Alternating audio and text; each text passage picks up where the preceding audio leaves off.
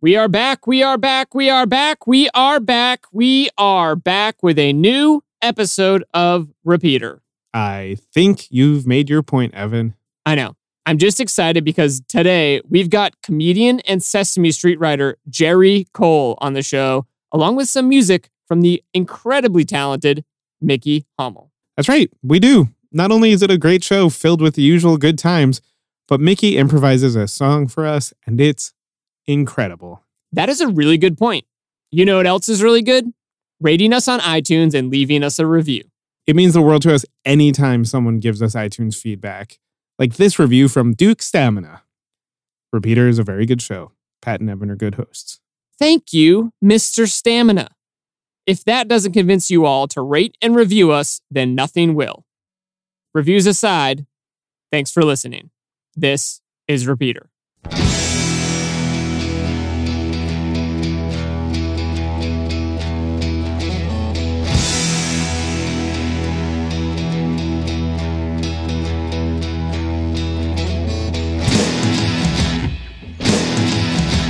Hi, Jerry. Hi.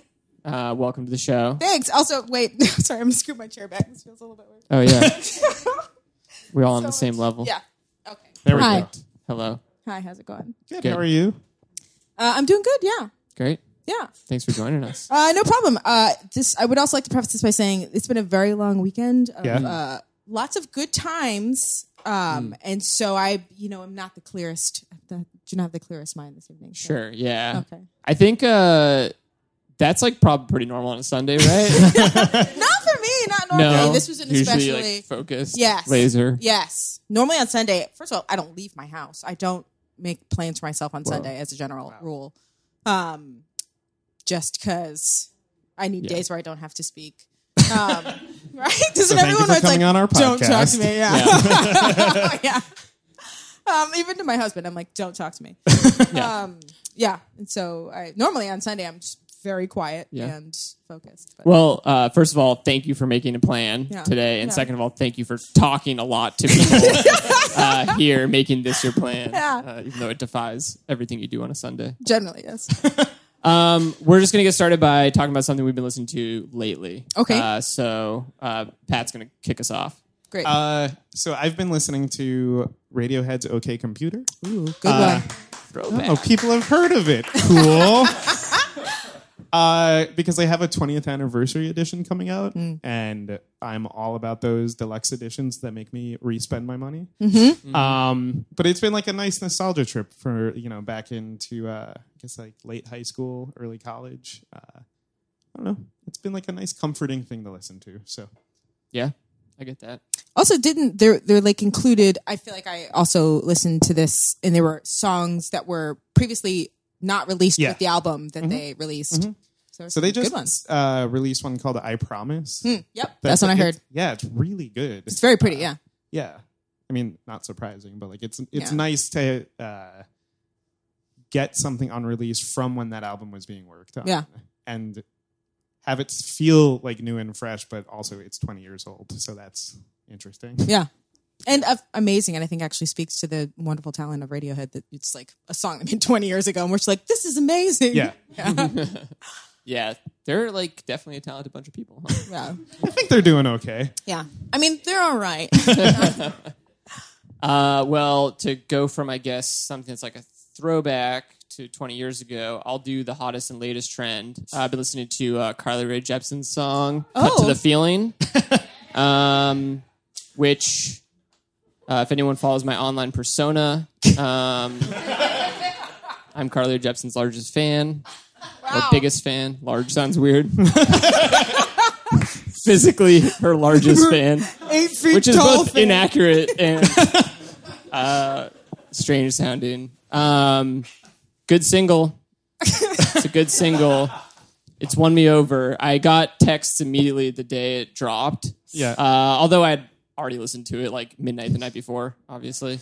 And from friends asking me how I felt about it and if I liked it. And I didn't love it right away because I think a lot of like, I think I've been conditioned over the years to a lot of like pop singles to really kind of like take with a grain of salt very hard. Yeah. But I remember I told a couple of them, I was like, it will grow on me, I'm sure. And now, one week later, I like it a lot. Wow, that's how pop songs work. Yeah, exactly. They're engineered that way. But it took my friend Charlie, he was like, oh no, it's amazing. The beginning is like a marching band.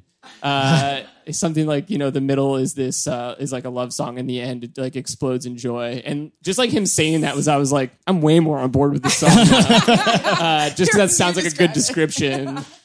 Yeah. But I'm also in the middle of a campaign to try to find out when her new album's going to be released. Wow. This is intense. It might work. Yeah, I think she's just going to announce it, and it's going to have nothing to do with me. If I had to guess. I'm going to guess that. If I had to guess. But I believe in you. Yeah. Thanks. That's very kind. Yeah, because either she's going to block you on Twitter or she will be on this show. Yeah. And I'm hoping for the latter. So yeah. Got to meet her one day. Or just listen to her new album when it comes out. So wait, sorry. Do you actually enjoy Carly Rae Jepsen? I do. Okay. There's a bit of like maybe this is like a real great insight to my own psyche, is like sometimes it's hard to tell the difference between irony and sincerity. Mm-hmm. But like I do like a lot of her song, like Emotion, that whole album I love. Great. Hands down. The sleeper hit of 2015 if anyone wants my take. Okay.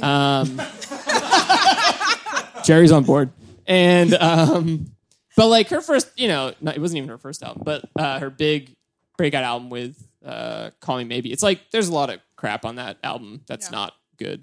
And then like on her B-sides album, it's like, yeah, some of it's good, some of it's whatever. But so I don't know. I like a lot of her stuff, but I don't know that I can claim to be like I guess I haven't seen her live and stuff. Okay. So I don't know. My fandom is I'm probably on the cusp of like really buying into it. Okay. But I like her a lot. My husband actually also has this thing where like it's honestly been like 5 years he's been running this bit. It's that he really likes Coldplay. And it's like there's nothing wrong with Coldplay. He doesn't hate Coldplay. Yeah. But like the bit is that he really likes Coldplay. Yeah. But also he likes Coldplay. It's like the most like ridiculous. Then you get this. This is exactly what it is. Exactly. Yeah. So yeah, I've been listening to that song a lot. Okay. Wow. How about you, Jerry? Let's see. I have been listening to Arcade Fire's new song that they just released called Everything Now. Mm-hmm. And with that, and I was like, oh my God, it's like so perfectly timed because I just picked this Arcade Fire song. I'm going to go do this podcast about music. And they came up with a new song and are going to have a new album. Yeah. And yeah, with that song, I was like, oh yeah, they're still like making songs just for me. Like, that's really how it feels. Like, that's great. Yeah. I mean, I'm sure that other people feel that way, but yeah. No, it's a good song. It's a very pretty video as well. Yeah. If you have seen the video. Like every time they come up with a new album, I wish that I knew how to play an instrument, one. Mm-hmm. And then also if I could be in a band, I want to be in that band. Right. Like I don't want my own band. I want to be in that band. They do seem super cool. Yeah. What would you play in Arcade Fire? I myself wish that I knew how to play drums. Mm-hmm. However, I think it would be really cute if I knew how to play the accordion. Ooh. Because I feel like that's like so sexy. Yeah. Even though it's like for old European men, but like that's a part of what makes it so sexy. Weird Al would disagree. So yeah, either the accordion or the drums. That's cool. I think they would have somebody that plays the accordion. I think they do. I think cool. his wife, whose name I can't think, but she is French. I think she plays the accordion. That sounds right. Yeah. But so this is a great intro into what song did you choose for us to talk about? Yes, I chose "My Body Is a Cage" by Arcade Fire. What album is it off of? Neon Bible? Yeah. Okay. I'm real bad with names of things. No, that's great. Okay. Let's listen to a clip of it now. I think we got it. Ooh, yeah. See, that's that part right there. Actually, is the whole reason why. Yeah, I was gonna play the beginning of the song, where there's more lyrics and stuff, but that you were like, no, this part of the song. Well, you kind of have to. I mean, if you haven't heard the whole song, you should start from the beginning. Yes, do not start the song halfway through like you do most of your songs. Guys, start it from the beginning. But also because it's like such a... God, like, what is the word? It's like, you know, when the sky is super heavy and it like really needs to rain. Yeah. It feels like that. Yes. The like first half of the song, and then when that bit that we just played happens, I refer to it as the moment that the song shanks you, Yeah. because it's like so it's almost painful, that like moment of you're like, oh god, that hurt. It's like so I don't even know. I mean, I'm sure there's like a musical term for it, of like when you like it goes silent and then you bring in a big chorus. Yeah. There's definitely music things for that. Yeah. I think we're good with the clip. But yeah, no, that part of the song is awesome because Yeah. it's like there's a real swell and like a build to like that part of the song. Yeah. That's really beautiful. Yeah. It's also it's the last song on that album too, and I feel like it seems like a really cool last song. Yeah. Because it's very dramatic. It is super dramatic, and also it I mean, again, love Arcade Fire, and I feel like it's that moment where, like, after listening to the whole album, you just want to like close your eyes and drift off into the ocean. Like, well, that was it. I'm done. Yeah, it's really. I really like it when songs do that thing, but when that thing of like, it just feels like there's so much music that still needs to come out of the album. Yeah. And it's all sort of pushed into that last song. Yeah.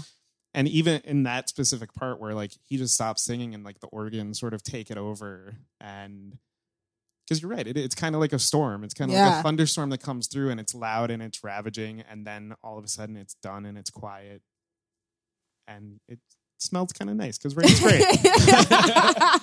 Yeah, but it does feel like if there was anything else that needed to get out, it's getting out now in this moment and during this album, and then you can like drift off to sleep or something. Yeah. Yeah. So why choose this song? Basically, are you a huge Arcade Fire fan? I mean, apparently, I'm again, like I said earlier, I'm really bad at like knowing the name to things, and so I will constantly be like, oh, you know, it's that song that goes like this, and it's the one I like, and you have to just sort of understand how like speak Jerry, I think, in order to be like, yeah, we got it. It's Beat It, you know, like. By Michael Jackson. Like, what's the chorus? Yeah, it's of this the song, you know. Yeah, it's real annoying, actually, if you're my friend. And so every time they come up with a new album, I am like surprised again, and I'm like, oh fuck yeah, I love. Oh, sorry, am I supposed to? Yeah, go for it.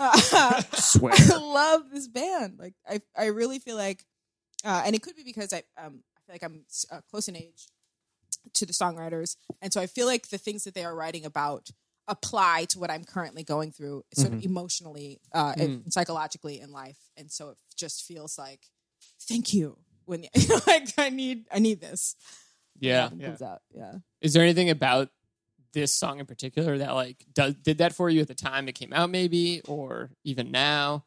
I was trying to like read into the song myself, you know. Oh yeah. But curious to hear your thoughts. Yeah, it's pretty heavy, I think. Yeah. And I think definitely feels like it is something that is my experience, that like, God, I just like that lyric of my body as a cage is like, yep, I know that feeling. I really wish I could just, I mean, not die, but like, you know, like, Sure, yeah. I get it. I need my body to get around, but like the idea that like there's so much more inside, Yeah, and it's just real frustrating sometimes to feel like I have to just keep, I guess, moving this way because this is how it works. You know, like, does that make sense? yeah, Yeah. Well, and you said the song is heavy, and I agree. And like it goes back to that, just like the lyrics going away and just sort of surpassing into the loud organs and whatever. And sometimes like that's what I like about intense music or just loud music, and not even like, you know, metal or whatever, but like just music that crescendos to that point, because it feels like something you can sort of like let go in and get lost in and sort of float freely. And so it's really nice. Yeah. And I haven't listened to all of the shows, but I listened to some. So I don't know if you've talked about this before. But I love music. Obviously, who doesn't love music? You got to be a real weirdo, I think, to not love music. They're out there. Yeah, I'm sure. But they're weird. Show of hands. Yeah, who doesn't love Why music? are you at the show? But like, there's something, fucking magic about it, where it's like, there's no reason why we need this. There's no reason why we need it, and yet we need it, and we don't know why. And so it's just like, it's great. Yeah, that's such like an art thing. Yeah. Right. I wonder if one day we'll discover that why we need like humans have this weird dependency on art. That sounds super hopeful. Like, it probably won't Funding, happen. please. Well, that sounds like the start of a story. Yeah, or like Jesus, a premise of a movie. I know, right? What if humans need art? Find a bunch of artists wrote this movie. Funded by artists. I think it would be that kind of thing, unfortunately. Look how important it is. We swear. Yeah. But there is something, I don't know if... I wonder if this is just like my own kind of like internal thought process, but like one thing I think music has always, especially music, because it's lyrical, or a lot of it is, popular music at least, it's like a lot of what it does for me is like it's expression in a way that like you're like, oh man, I can't do that in real life. No. Yeah. Like they're saying the things that I wish I could like scream from a roof or say to a person next to me at a cafe, like, or a loved one or whoever it is. But because life's scary most of the time, or you'll be judged or things are weird, it's just nicer to go to a concert and like scream that word that somebody else wrote, or like just be listening to it, on your own. That's a very overarching thing of, I guess, what music does for people. It's poetry. Yeah. Which I feel like the great thing about poetry, or at least for me and how I interpret it, I don't know if this is accurate, but where it's like those feelings that, like feelings are so complicated, and like there are some that are like a mishmash of 1,000 things, and it's someone figured out how to express very accurately that mishmash of 1,000 feelings. And so it just feels so good to hear it or see it or say it. Yeah, art, guys. Art's next. And it's also great to like hear it coming from someone else, like especially if you're feeling alone in something. You're like, oh, okay, at least one other person gets this. Yeah. There's a rock band from Montreal that understands me. Completely understands me completely. Sometimes I do think about that though, where I'm thinking about like, oh, who is this artist? How do I relate to them? And then I'm like, I shouldn't. Like I'm like, well, this isn't me. Yeah. Like I've had a strong connection with a couple of Rihanna songs lately, and I'm just like, there's no reason she's not writing for me. Like, I know for sure, I was going to say actually, Carly Rae Jepsen feels more like a just doing a little background check of yeah. Carly Rae and I maybe have more in common. Okay, that's fair. The first time I came across Arcade Fire, they were playing a song in a freight elevator. Oh, yeah. I saw that video. Yeah, I saw that and I was like, okay, this is for me. Can't explain it past that, but I was like, I like this a lot. Yeah. When did I first come across Arcade Fire? I think, when did they come out? Like 2008, maybe? Something like that. They had like an EP out, I think, in 2004, and then maybe their first album came out in like 2007 or something like that. Okay, so actually maybe earlier, 2005 even. Maybe one of the reasons why I love Arcade Fire so much, and I didn't realize, is that's exactly when I moved to New York. And I feel like also when I discovered them, I don't remember how. But I do remember those like first 2 years in Brooklyn, which would have been like 2005, 2006, 2007, were great. I mean, they were shitty, obviously, because when you move to New York, it's shitty. And maybe actually it's always shitty, depending on how you feel about New York. But yeah, those first 2 years, like the first summer I lived in New York was great. Yeah. Where were you coming from? I was living abroad. I had lived in Barcelona for a year before that. Nice. And so actually one of the things that I felt very fortunate of is after living in Barcelona for a year, moving to New York felt easy, which is not easy. But because like that had been such a crazy struggle, and in the best way, but had been such a crazy struggle, I was like, oh, I can fucking speak the language and work legally. Great. I'll be fine. Yeah. So it was really. Sorry to interrupt, but That's right. what got you to Barcelona?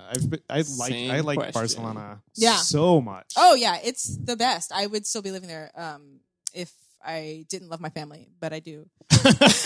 So sorry for you. Yeah, so I'm here. I think a magazine, like saw a picture of Barcelona and I was like, that pretty, me go. And I was like just young and dumb enough to be like, I'm gonna go and it's gonna be fine. And it was fine. Yeah. I'm still alive. That's So, good. Yeah. It was good. It was really good. Actually also the other catalyst was I moved in 2004 after George Bush was reelected. George W. Sorry. And because everyone kept saying, I'm leaving. And I was like, Right. no, I'm really fucking leaving. Yeah, you're like smart and have plans. Yeah, I was like, no, I'm leaving. Mm-hmm. Who knew we'd be looking back on those days with fond eyes? Anyhow. Yeah. I'll take that. Yeah. Any day of the week. George W., come on back. I'll take it. So that was the other, I think I want to be European. I'm going to just go. Yeah. So that's what got me there. Cool. It's pretty That's cool. awesome. Yeah. I would think that time moving to New York and getting into Arcade Fire, that's got to be one of the. It's is that the golden age of indie rock almost? Ooh. In New York, or?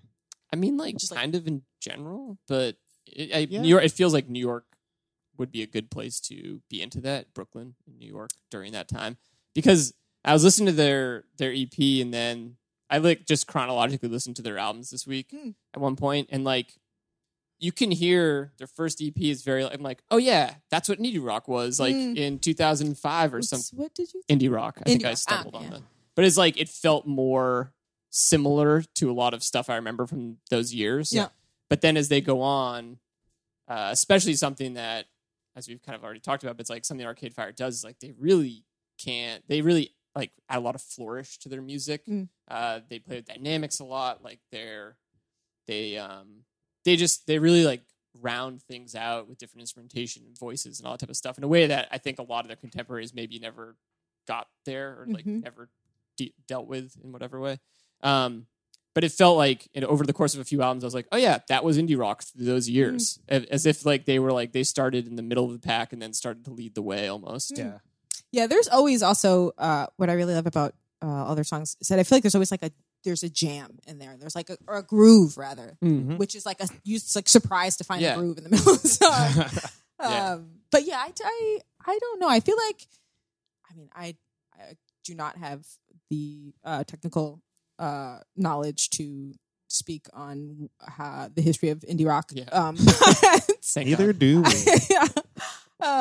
But I feel it was late 90s, early 2000s, right? Where there was a huge sweep with all those bands, boys in tight jeans and long hair, and it was cool. And I mean, it was cool. Yeah. And then they sort of turned it into something else. Yeah. What was living in Brooklyn around that time when you first moved here? Oh, First couple of years, fun, hard. But what was it like? It was super fun. So yeah, I moved to New York because I was living in Barcelona and I was very poor, very poor, not I'm poor, really poor. And it's fine because Barcelona is actually a great city to be poor in, because it's gorgeous and everything's cheap. Cool. But I realized that I would never see my family again if I would never see them because I would never be able to afford a plane ticket home. So I like got like one last job and like saved up my money, came home.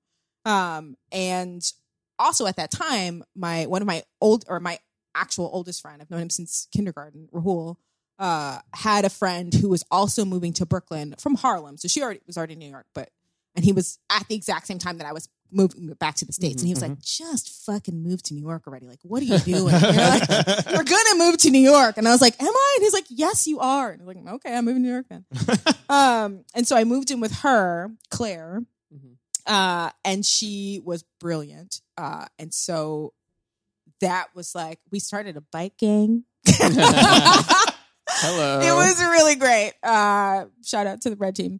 That was our bike name. We had stickers. We had gear. It was serious. And so, yeah, I worked at a coffee shop. Like, literally, I packed a duffel bag, like, got back to my parents' house. I was there for, like, a couple weeks. And then packed a duffel bag, took a bus up to New York, dropped off my duffel bag, walked out of the new apartment. Like, my roommate, Claire, was like, oh, okay, hi, this is going to be cool. Walked down the street into a coffee shop and was like, I need a job. And they were like, okay. And I live in New York now. I'm done.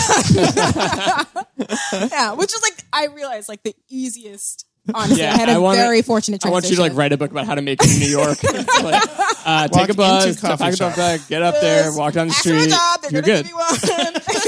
All set. Yeah. So that like first, I was like working in a coffee shop down the street.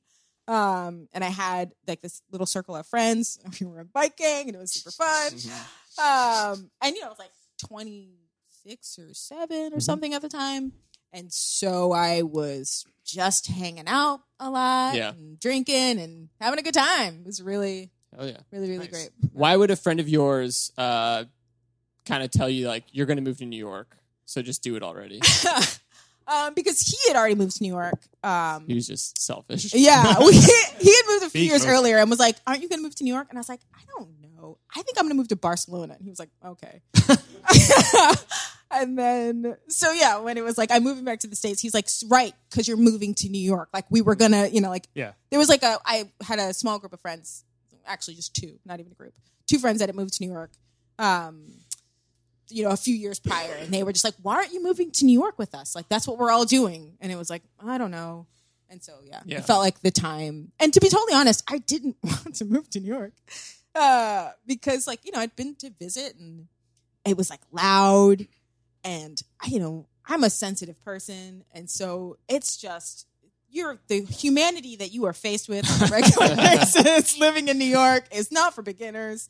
And so I was just sort of like, I don't think I want to do that. I don't think I want that to be my everyday. But now I love it. Yeah. I love it. I don't think I could live anywhere else. Wow. Yeah. Like, why? What is it you love about it? I love that it challenges my humanity every day. That it really is like, okay, like, you can't really turn off. Yeah. In New York, which is hard, but also great. I think that's why, the stereotype of New Yorkers of being like really fucking sharp because you have to be. Yeah. Sure. And I like that. Yeah.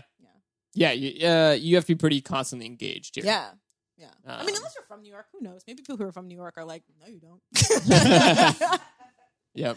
I can see that too.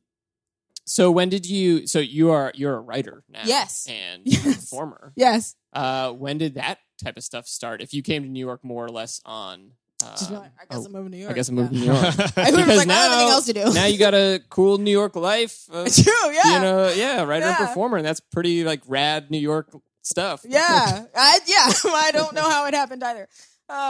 Did you just walk in and ask for it? I was like, hey, I want to be a writer performer. New York. Okay, next. Here you go. How did it happen? So I did go to college for film and television production. Mm-hmm. And I always knew, I think that I was a writer.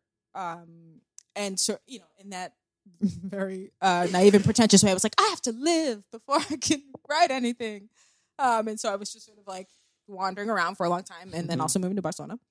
And then, so when I moved to New York and I got the job at the coffee shop and I was hanging out for a couple of years, and then I was like 28 and I was like, all right, you need to get your shit together. Like, what are you doing? And so just started trying to find any production job that I could get. And so I interned at like documentaries, and then I started interning at this smaller production company called Pick Roll Pie out of Long Island City. They're really great guys. And they're really great guys, actually. They were well nicer to me than they needed to be. And like gave me a lot of like training and experience that I probably wouldn't have gotten anywhere else. And so then that was sort of just like, a little bit more. And then through them, a woman that I know or met working with them got me the job or the interview at Sesame. So now I work at Sesame Street. Cool. And so I got there, and I was the assistant to the executive producer. And then just kept hanging out and being like, "Aren't I charming? Aren't I? Don't you want to give me more work, professional? Don't you want to?" Yeah. And so then essentially, I've been there 8 years now. So That's great. So hard work and talent, right? I guess, and luck. Yeah. It's very cool. I recently you wrote a Christmas special. I did. This past year, right? Yeah. I watched it last weekend. Did you? Yeah. Oh, it's great, guys. Go watch it. Oh, thanks. And I didn't grow up watching Sesame Street, so like it's a little, like for me watching, I'm not like, oh, the characters I know and love. Yeah. I mean, obviously we're all familiar, or many of us are familiar with them, but yeah, it was cool. Like, thanks. Yeah. Yeah. I mean, it was, I'm not gonna lie, a painful process. Sure. But it feels real good now to like, it's done. It's done. I did a thing and it's done. It's so that's satisfying. awesome. Yeah. What this may be like in a more general sense, but it's like it's to me it's got to be very interesting to write for characters that have existed for so long. Yeah. And for an audience such as children. Yeah. So like there's a lot of stuff that like a lot of pieces that you don't have control over, and then you write within that. Sounds like real work. It is. It can be tricky, but parameters are always good. I think whenever you're trying to be creative, or it can be really helpful. And because it's like once you sort of understand, it's like math. I always think writing is like math, where it's like if you understand what the end of or the answer that you want, if the answer is 4, then you know that you have to there either has to be 2 plus 2, or there's to be 1 plus 3, or 0 plus 4. Like you sort of like what you have to do to get to the 4. Right. So yeah, it's tricky, and especially also writing for a preschool audience is very tricky because I'm like jokes, and they're like, they don't fucking care about these jokes. You're gonna lose them because they're babies and they're not gonna understand. Yeah. And so I feel like a lot of times I'm like, okay, fine, we'll cut that like bizarre reference that nobody was gonna get except for me. So it can be tough sometimes. Do you feel like? Well, first of all, did you watch Sesame Street growing up? I didn't. Neither did I. It's okay. Okay. I feel like I'm not supposed to admit that. But do you feel like in any of your time there, it's like, do you feel like you get to write some of the stuff that like you would have liked to see as a kid? Yes. I feel like the shows that I've written, I've tried to sort of like sneak female empowerment messages in there, and like, I mean, not even sneak. Actually, I'm sorry. Like, to be fair, a lot of our curriculum, especially in the last few years, has been like kindness and cultural competency, and like we're trying to get those messages in. So yeah, I think it would have been helpful for me to see as a child. In theory, that's also assuming that's like, it's so well written and entertaining, and I would have enjoyed it. Yeah, you wouldn't have just walked away immediately when you saw like something not shiny on the TV. Exactly. Yeah, I'm like, I feel like I watched a lot of Hanna-Barbera as a kid. Oh, okay. And so that was there's a lot of Flintstones, a lot of Jetsons. Yeah. That was good stuff. Yeah. What else was childhood like for you? Oh, where are you from? I am from Columbia, Maryland, which is a special place, and I had a very fortunate upbringing. So by that I mean Columbia, Maryland. I feel like I've given this talk so many times. Also, I'm sorry if this feels recycled. But it's okay. You guys have never heard it, but yeah. So Columbia, Maryland is a planned community. It's one of the few in the country. I like Celebration, Florida is like another one where it's like a intentional community. I feel like I grew up in its heyday. It is in Maryland, equidistant from Baltimore and DC. So it's like a suburb, really like a commuter suburb for both. But it was designed in the 70s, specifically with the intention of being a utopia of sorts, of being economically and racially integrated. And they physically designed the city to try and foster those things. So the entire city is designed in a series of villages. This is going to sound real. Well, every time I explain it, also people are like, "Is it Jonestown?" And I'm like, "No, it's not Jonestown." So the city's designed in a series of villages, and each village has a village center. The village center has your elementary, middle, and high school, and a grocery store, and an interfaith center because there's no churches or synagogues. Everyone goes to the same place to worship. It's real cool. It's real inclusive. Or rather, you can have your own church, but you can't have religious iconography because that feels sort of too intense and not on board with the thing. There's a lot of paths connecting each village. So as a kid, I have 2 older sisters, and we would leave the house at the beginning of the day and just wander through the city for the entire day and come home at night. And it was fine. We never locked our door as a family. It was I feel like an ideal upbringing of just, because also the other thing was even though it was a relatively big city, but you felt like you knew your community. And so people would just look at us and be like, "Oh, those are the Cole girls." And those are the Cole girls. It's fine. If anything, nothing's going to go wrong, that kind of deal. Yeah. Yeah. So it was really, I was outside for the majority of my childhood. Nice. Playing hard. That sounds almost like the ideal background to grow up and then write on Sesame. You just grew up on Sesame Street, right? Shit, I actually hadn't thought of that. You're right. There were Muppets everywhere. Yeah, but it was very, it was very racially and economically integrated. There would be $1 million homes next to subsidized housing, and all of those kids went to the same school. My first 5 best friends were all biracial, and that was completely normal to me. Yeah. And so it was just sort of always this is how, of course it's how it is. And I remember actually getting a talk in high school because there's, you grow up and the world gets in. Yeah. And so they're having a talk with a teacher who was the rest of the world is not like Colombia. And you need to start to get ready for that. Yeah. And it was what are you talking about? Yeah. Yeah. In fact, I actually have a piece that I perform about it. It's and it's sort of titled I didn't know I was black until I was 14. Oh, yeah. Was not sure. And then it was oh, it's a thing? Okay, I get okay. Yeah. I mean, that sounds so fascinating from an outsider's point of view. It also sounds like a really cool and great place to grow up. It was great. Honestly. Yeah. It feels why don't we have more? I don't know. I mean, it seemed successful. I mean, it feels a little bit more every other town. I mean, there's big box stores and lots of chain malls and stuff like that. Right. So if you had to I mean, it sounds like Sesame's probably already very much doing it, but if you had to pull maybe some lessons from your own childhood into what you'd want kids everywhere at this point, to know, what do you feel were some of the really most important things? Actually, I feel like every time we have a curriculum seminar at Sesame, I call my parents and I'm thank you.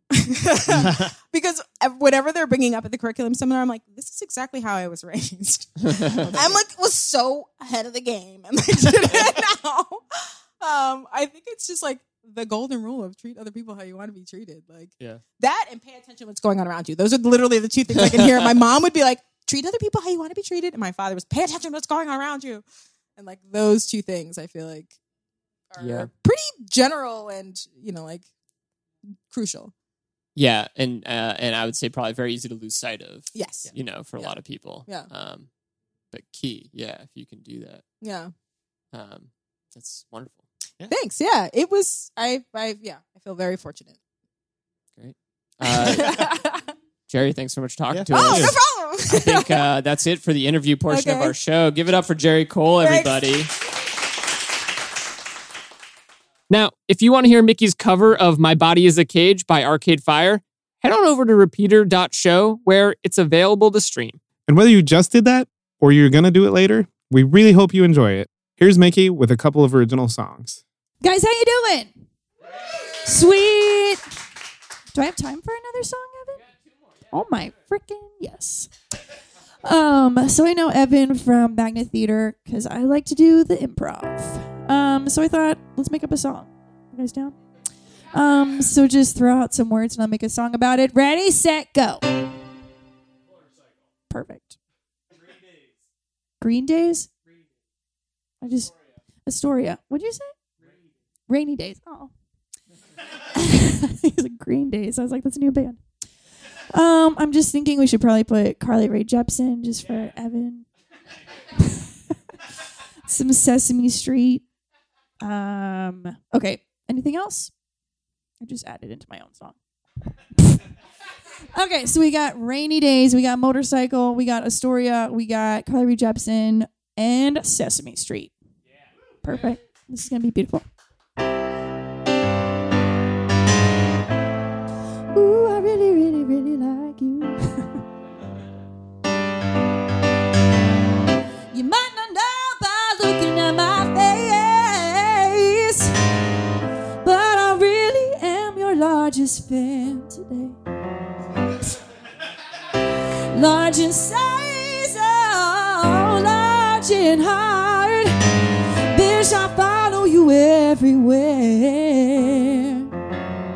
Because I love Carly Rae Jepsen. I love Carly Rae Jepsen. I love Carly Rae Jepsen. I'll call you forever, not maybe. Love Carly Rae Jepsen. I love Carly Rae Jepsen. I'll call you every day. I'm not gonna say maybe. Oh, no, no, no, no.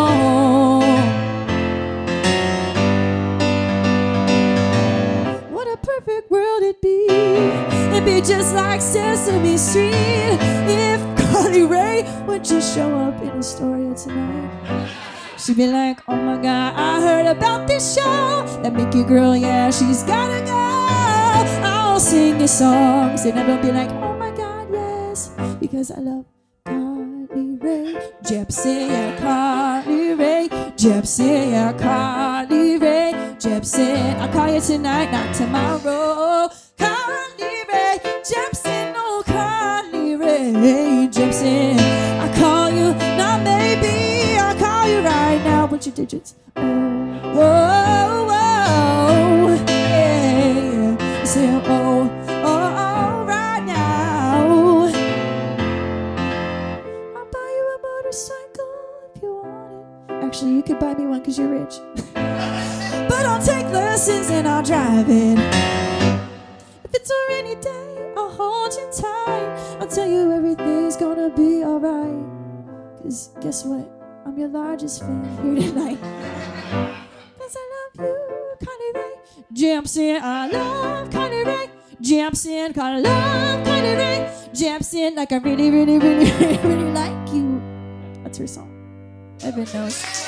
It's not done! I love Carly Rae Jepsen. I love Carly Rae Jepsen. I won't call you maybe. I'll call you most definitely right now. End. Woo! Take that, Carly Rae Jepsen.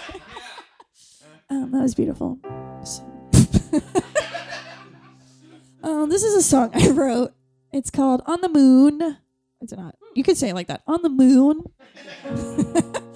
But I wrote it when you just want to give up on shit. And you're like, no. That's what I wrote. It's also the name of my album that's out right now. If you want to get it, I'm super cool. And I forgot to bring you free download cards.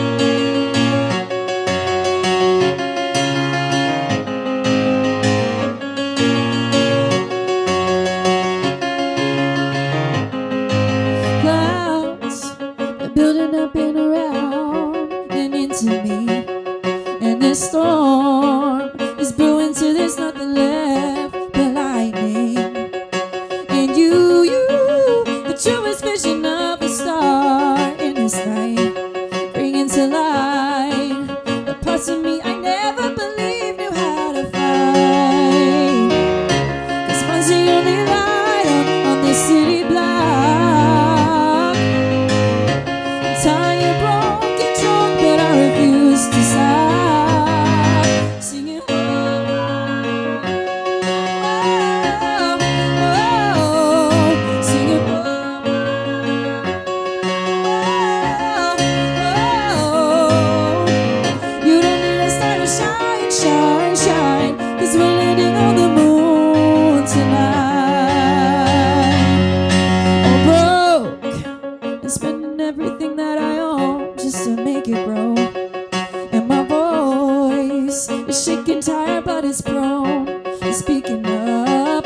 And my heart is beating with everything I got, but it's not enough. This was the only light on this city block. I'm tired, broke, and drunk, but I refuse to stop singing. Whoa, whoa, singing. Whoa, whoa.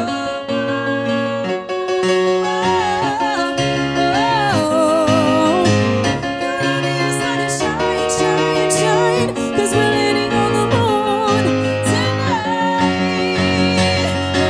Oh, remember you now, and remember you then, 'cause this once was the future that you dared to live in.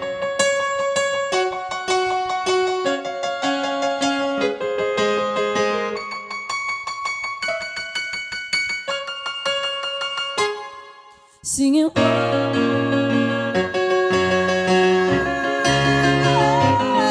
singing. Whoa.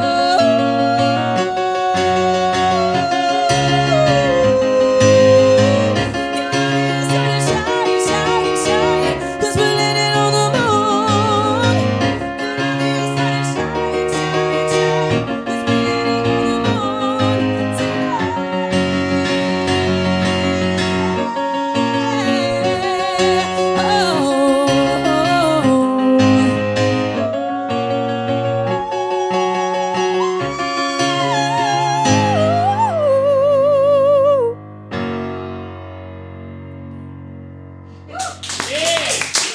Thank you guys so much. Thank you, Evan. Thank you, Repeater. You can keep up with Jerry Cole on Twitter at The Alternicate and on Instagram at Jerry Cole. Mickey Hummel can be found online at mickeyhummel.com and on Twitter and Instagram at Mickey Hummel. So easy. Well, that was a delight. We got to talk about indie rock, The Perfect Town, and even Carly Rae Jepsen. Which was great because my earliest memory of Carly Rae Jepsen was the same day I gave Evan a really cool high five. And that song Mickey made up about her was really fun, cool, and hilarious. Ugh. Tell us when your new album is coming out, Carly Rae. Evan, put on your Carly Rae Jepsen merch.